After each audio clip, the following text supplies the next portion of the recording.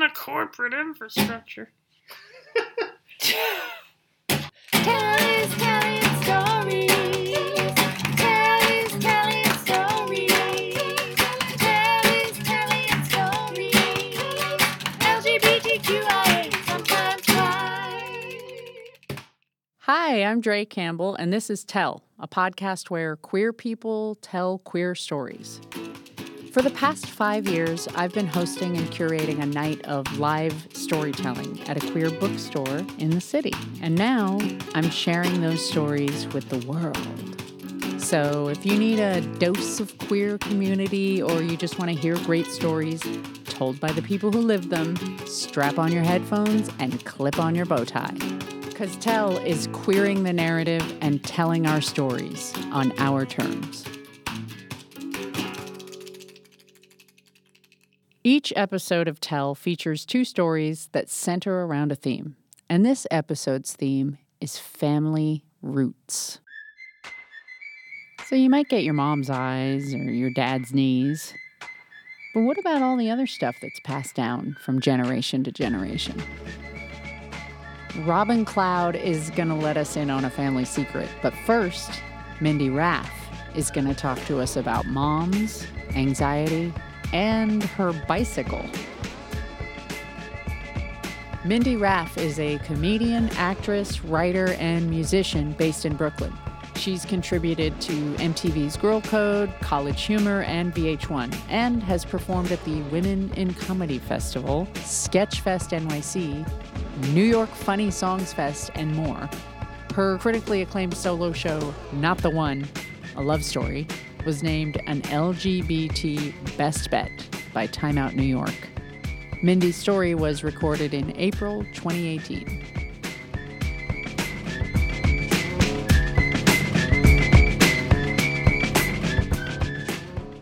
It's always awkward when you're like describing a Facebook status, because you're like, you had to be there on the Facebook to really understand the status about the partner and the fact that I live like a frat boy when she leaves the house, and then she comes home and I'm like, this might be the time after the work trip that she leaves me. This might be it if I could just scrub this pan hard enough.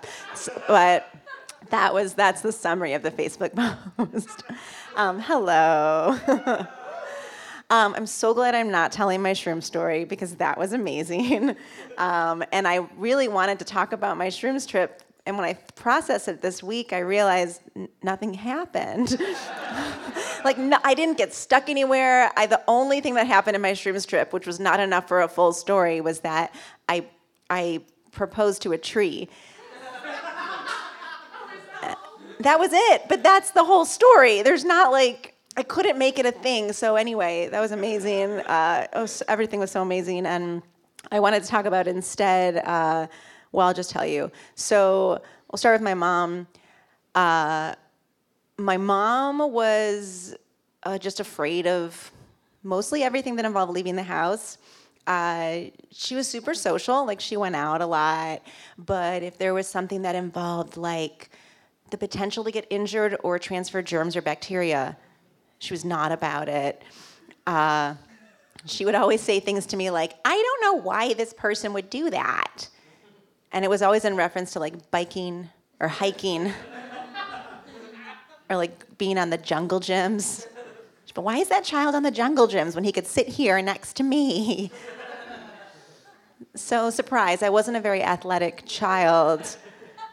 I think it was a little nature, a little nurture. But I liked riding a bike. I thought biking was just magical. And I had my brother's old bike. And it was great, but it wasn't really doing the job. I really wanted my own bike, specifically the My Little Pony purple bike with the metallic streamers and the giant cream-colored banana boat seat that I had seen at Toys R Us.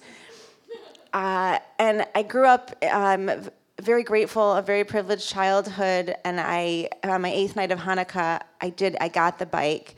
I'm not gonna lie and say boo-hoo, no, I got socks for 7 nights. And the bike on the 8th night, and that just was my reality, and I'm very, very grateful for it. So I'm riding the bike in my driveway. I was just allowed to go to the driveway at the end of our driveway, and my mom would watch me ride the bike, and she would cry. And I'd be like, oh, she's so emotional. And then finally, I was allowed to ride the bike to the cul-de-sac, which was like not that far because we lived on the end of the cul-de-sac. But still, it was like a victory, those 5 feet. Then I was allowed to ride the bike around the cul-de-sac. This was epic, you guys. I pedaled so fast. The streamers were like undulating. The crispy, like vanilla scented, like suburban Michigan breeze was like kissing my face. I was flying in circles, but still flying in circles. And then I biked back, and my mom was at the end of the driveway, and she was just crying and crying and crying. And I was like, oh, okay. My mom was like so emotional. She cried all the time. It was not justifiable sometimes. I mean, sometimes it was, we just graduated from something or we went away from summer camp. There was a reason. Other times, grocery store, she couldn't find what she was looking for. Just tears. But she cried a lot. She cried the most in the car. She would cry driving. I'd be sitting in the passenger seat. Her knuckles would white. She'd breathe out of her mouth like, then she'd say, shit, shit, shit, shit. Which is like a terrible word. I knew we weren't supposed to say that. And then she would just start sobbing for like 30 seconds, maybe a minute, and it'd be over. And I thought, okay, that's what adults do when they drive. I guess that's just how it is. That seems normal to me. I never quite graduated from my My Little Pony bike to my adult bike. I think it's because I was a kid who didn't finish her athletic activities. Or maybe it's because I maybe learned why my mom was always crying around bikes. I don't know. I quit things easily. I did ice skating after that. And I really did think I would be a figure skater. Not in the Olympics, okay? But I would at least get to nationals. So I did figure skating for about 18 days until my instructor, Miss Bethany, told me that I'd have to wait 2 years before getting a costume, which is no thank you, Miss Bethany. I'm going to dress like a figure skater at home on my own time. By the way, that's a little nugget of something I learned at a very young age, that you do not have to do the thing to wear the costume. Very important. So remember that. You can bedazzle and wear jumpsuits and spandex. You don't have to put on the blades at all. So I quit figure skating. Now I'm a teenager and I'm starting to, become a person. And I'm realizing I'm a lot like my mother. I'm afraid of things. I don't want to do things. I don't want to participate. I feel weird about it, but it's just who I am. I don't want to go to parties. I don't like meeting new people. I'm doing a lot of stuff to distract myself from people, and I don't want to get out of bed in the morning because that would mean that something really bad could happen. If something really bad happened, then it's all my fault. And I'm thought, okay, this is fear. What is this? I felt ashamed about it because I thought everyone's head has these debilitating, looping thoughts, and everyone else is just handling it a lot better than I am. No one ever really used the word anxiety when I grew up. There was not that word. In fact, if you asked me 6 or 7 years ago, hey, Mindy, were you an anxious child? I would have been no, I wasn't an anxious child. I just happened to be constantly prepared for death and destruction and emergency at all times. And my mom kind of enabled my anxiety. She didn't mean to, but, she was anxious too, so she'd be oh, why do you want to go to that ziplining hiking trip? You shouldn't go. And I'd be Mom, I want to go. I hate you. But I'd be yes, I don't have to go. And I would stay home and listen to my Barbara's Back to Streisand, Back to Broadway CD. Do you guys know the one where she does harmony with Michael Crawford? The music of the night. Nobody let the fears begin, let your darker side give in scene. Anyway, I could do the whole thing after. It's very everybody says don't, and oh my God, the best until the children will glisten. It's the best Barbara CD, and don't fight me on it afterwards. So those were my Friday nights as a teenager. And looking back, we never called my mom anxious either. We called her emotional. She was just really emotional. And she did have a reason for being specifically emotional about the bike riding. and being in the car, because when her brother was 9 years old, he was biking over an overpass without a helmet, got hit by a car, and passed away.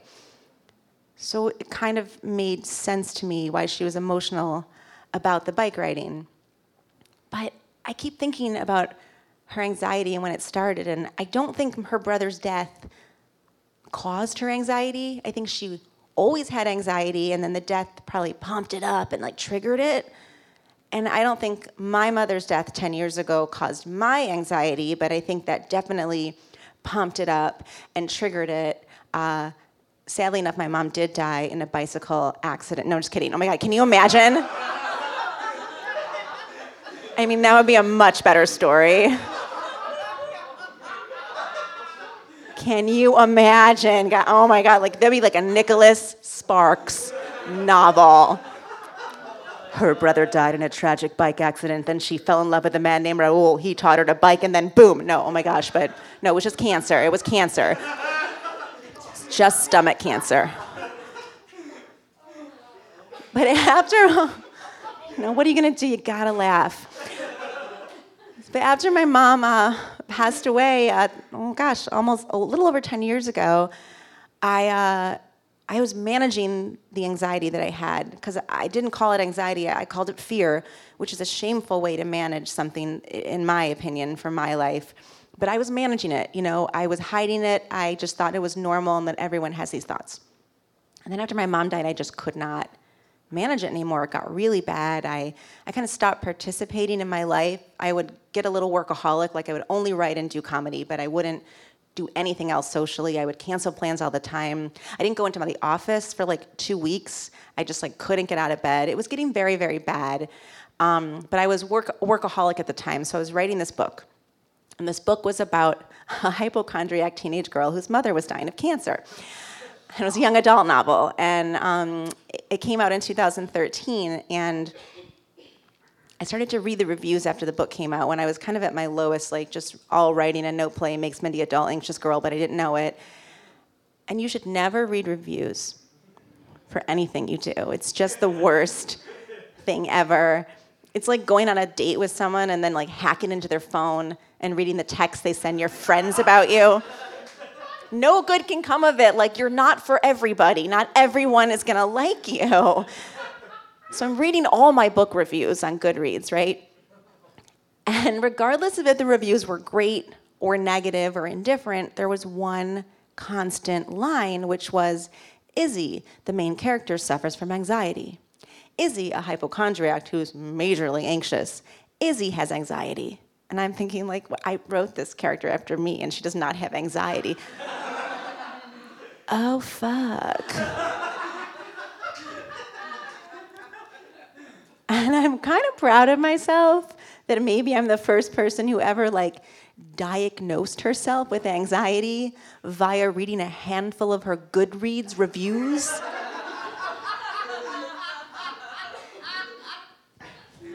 That's, wow. But it was mind-blowing and eye-opening and life-changing to put a word to what was going on in my head, because fear, I don't know how to handle fear. I kept saying to myself, don't be afraid, don't be afraid. And then I'm well, we're still fucking terrified, I need something different. But anxiety seemed slightly more manageable because I could read about it and there were things I could do. And I created all these systems because I like systems, and I had a whole number system where I was okay, you're out of toothpaste. Is that a 1 or a 10? That's a 2. That's a 2. That's a 2. Or you go out of the house and I look around and I say, what are the statistical odds that everyone is having this thought that I'm having right now? And if it's pretty low, I'm it's probably a toxic thought. Okay. I had mantras you're not your thoughts. Mantras nobody ever dies from a paper cut. Nobody ever dies from a paper cut. But what if it's infected? Nobody ever dies from an infected paper cut. Okay, somebody might die from an infected paper cut, but it's probably not going to be you. Anyway, that's how I kept myself occupied at the post office. It was helpful. I find that my anxiety is the best when I'm on stage because I have to be present. And when I'm alone, it's the worst. And she's just someone's going to die today, and it's all your fault.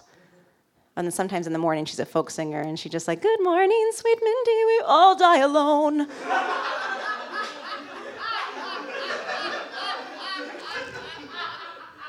I'm like, I love you. You're so comforting to me. It's important to befriend her. But recently I have a new mantra that I want to share with you that I've learned. My friend moved to France a year ago, and she gave me her bike. And I was like, I'm not biking. But I was like, maybe I should bike. I'm just going to bike from like Bushwick to East Williamsburg. No, I'm just going to bike from like my apartment to the bodega, which I did. And it was fine. And I realized that biking is the best thing for my anxiety ever, which sounds counter what? But it's because you have to be present when you're biking. Even more present than when I'm on stage, you know? Because if I fuck up on here, I'm not gonna like get hit by a U-Haul. But when I'm biking, it's like I'm just like trying to feel the breeze and the undulating streamers, and then all of a sudden, like, stray toddler on the crosswalk. What the fuck? Get your tit. Like, it's very, you have to focus. So I came up with this new mantra called shut up and bike. And I just say it to myself over and over again. You shut up and bike. You shut up and bike. You shut up and bike. And now I use it for everything, not just biking. I got to go to this party, got to go to this lesbian networking party. You just shut up and bike. You shut up and bike. Oh, got to go get coffee in the morning, leave the house, shower, shut up and bike, shut up and bike. Got to go do this show tonight, shut up and bike. And it's great. I don't think you have to do things to be joyful or get over your anxiety. There's a lot of introverts. We can listen to Barbra Streisand in our bedroom and we can still not be anxious, but for me, I needed to participate to get over it, and so that's what I did. And a lot of days, I don't shut up and bike. I just don't get it done. I stay home and I deal with it. And other days, I fucking shut up and bike. But either of those days, victory. Thank you. That was a great story. What did I tell you? You can find more about Mindy Raff online at mindyraff.com. She's so lucky she got her own domain.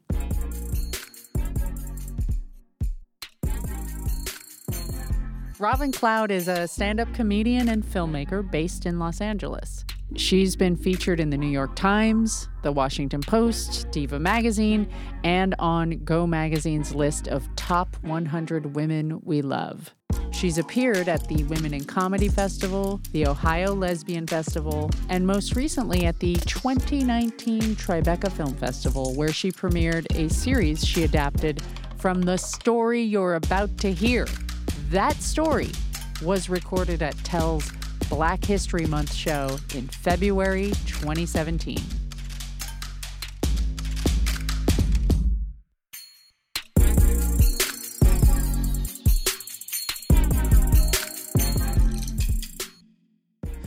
Oh, how's everybody doing?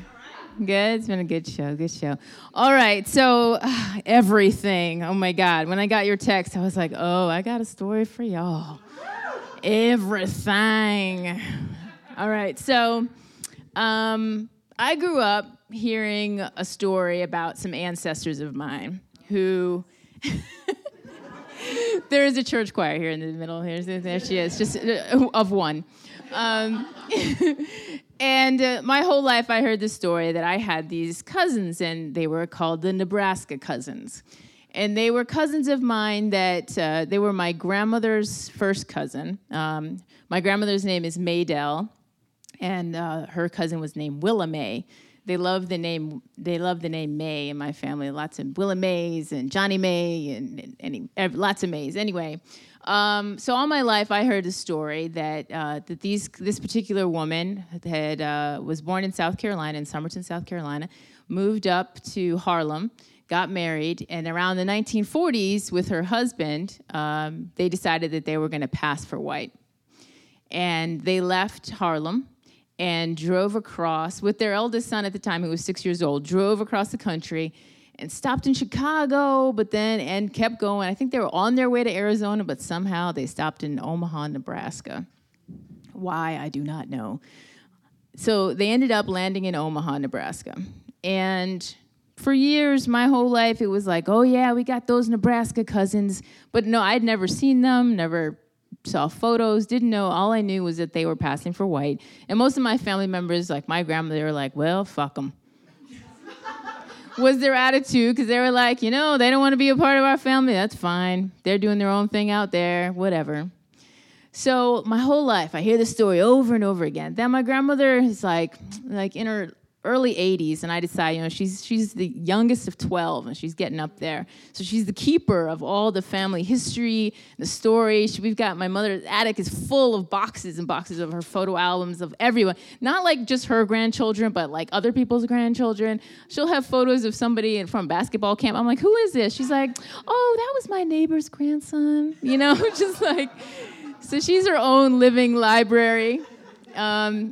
And I kept pressing her. I was like, Nana, what's the name of those cousins out in Nebraska? And she would just be like, in true South Carolina fashion, and just would never tell me. And then finally one day she was like, oh, you're talking about Willamette? And I was like, Willamette, ding, ding, ding. Finally, right? So about 8 years ago, I finally got the name, Willamette Watson, right? So I just go to Google, and I'm like, Willamette Watson, Omaha, Nebraska. Boom, phone number comes up. And I was like, oh, my God. Is it really this easy to find these missing cousins that have been passing for white since 1940? Thanks, Google. So it was Martin Luther King's Day, and I was home. And I sat with the information for a while that day, and I was, should I call? Should I call? Because maybe they're looking for us. Maybe the kids of these two people are looking for us, because they don't know, right? So I call, and the phone rings, and I think I'm calling Willa Mae's house, but she's like in her 80s, and so it actually gets transferred to her daughter, Becky Jo's house. And Becky Jo answers the phone. And she's like, hello? And I'm like, hey, is this Willa Mae? And she's like, no, Willa Mae's my mother. She's in a nursing home. So I have her line transferred to my house. And I was like, oh, okay. So I think we're related. My grandmother is Maydell Reagan, and she grew up in South Carolina in Somerton, and your mom is her first cousin. Their parents were brother and sister, and I tell her everything that I know about how we're connected. And, she's like, oh, I've been researching, I've been trying to find you guys, she says. And I'm like, oh, you really? You have? You've been trying to find her? She says, yes, my mother, I knew my mom was from Somerton, but, she never talked about her family. She said that she was an orphan and that she didn't have any siblings. And that the bit of land that she had inherited in South Carolina, she sold it to buy land in a lake house in Nebraska. And I was like, oh, wow, well, did your mother tell you that you're black? And there was a pause. And she goes, what? And I said, yeah, I'm black. Our family's black. Another pause. And she says, well, that explains why I have to straighten my hair.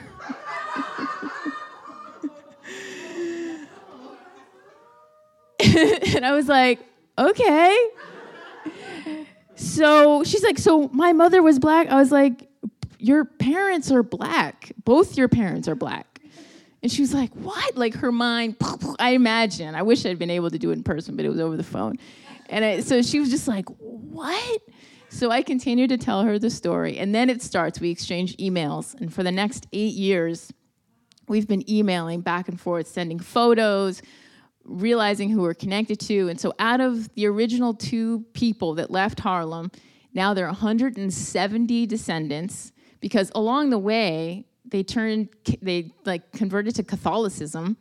And so everyone married a white person and then had no lie, 7 to 12 children each. So there were 6 of them, 6 kids.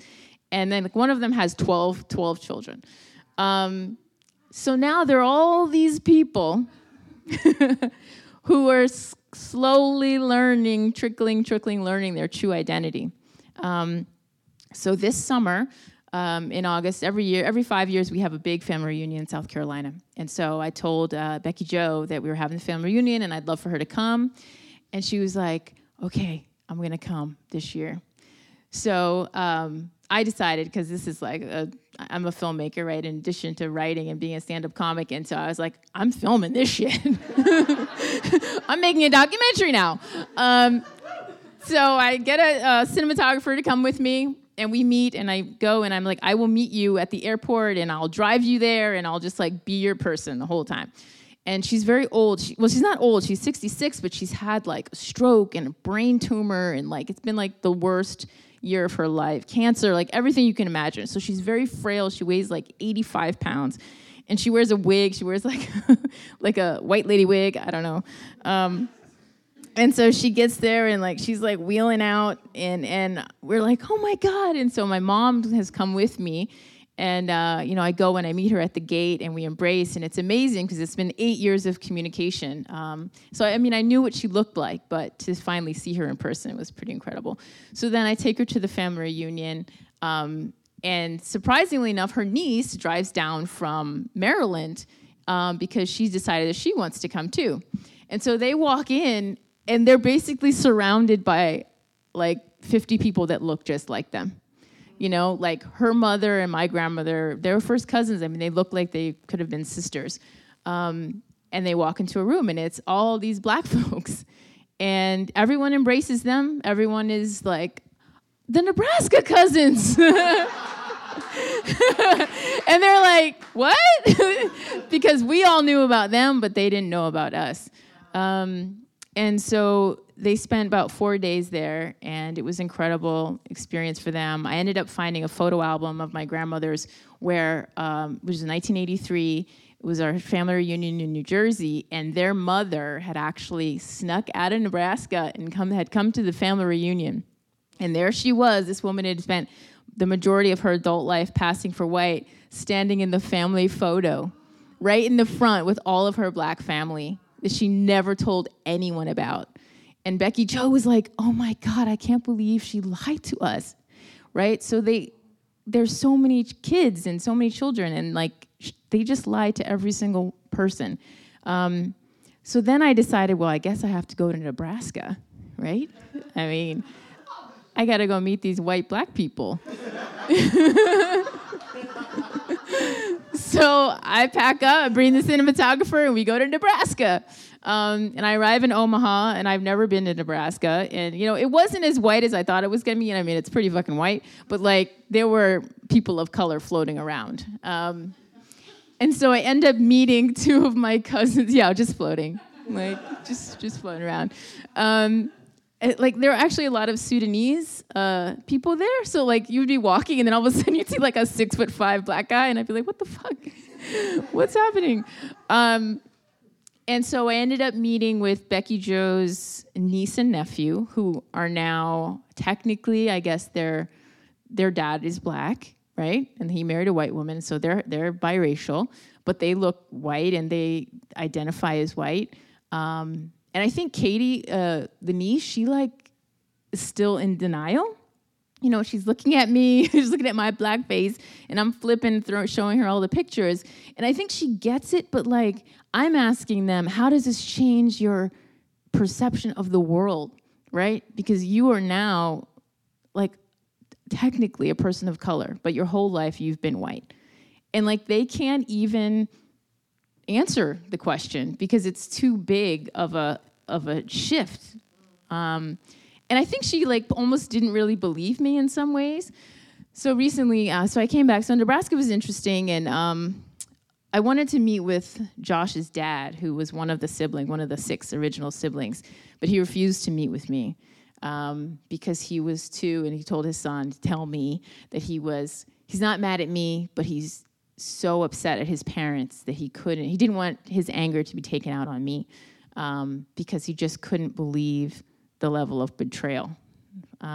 Because he spent his whole life, because he has an afro, he's my complexion, he has an afro, and he spent his whole life with his parents telling him, hey, you're Bohemian, whatever the fuck that is.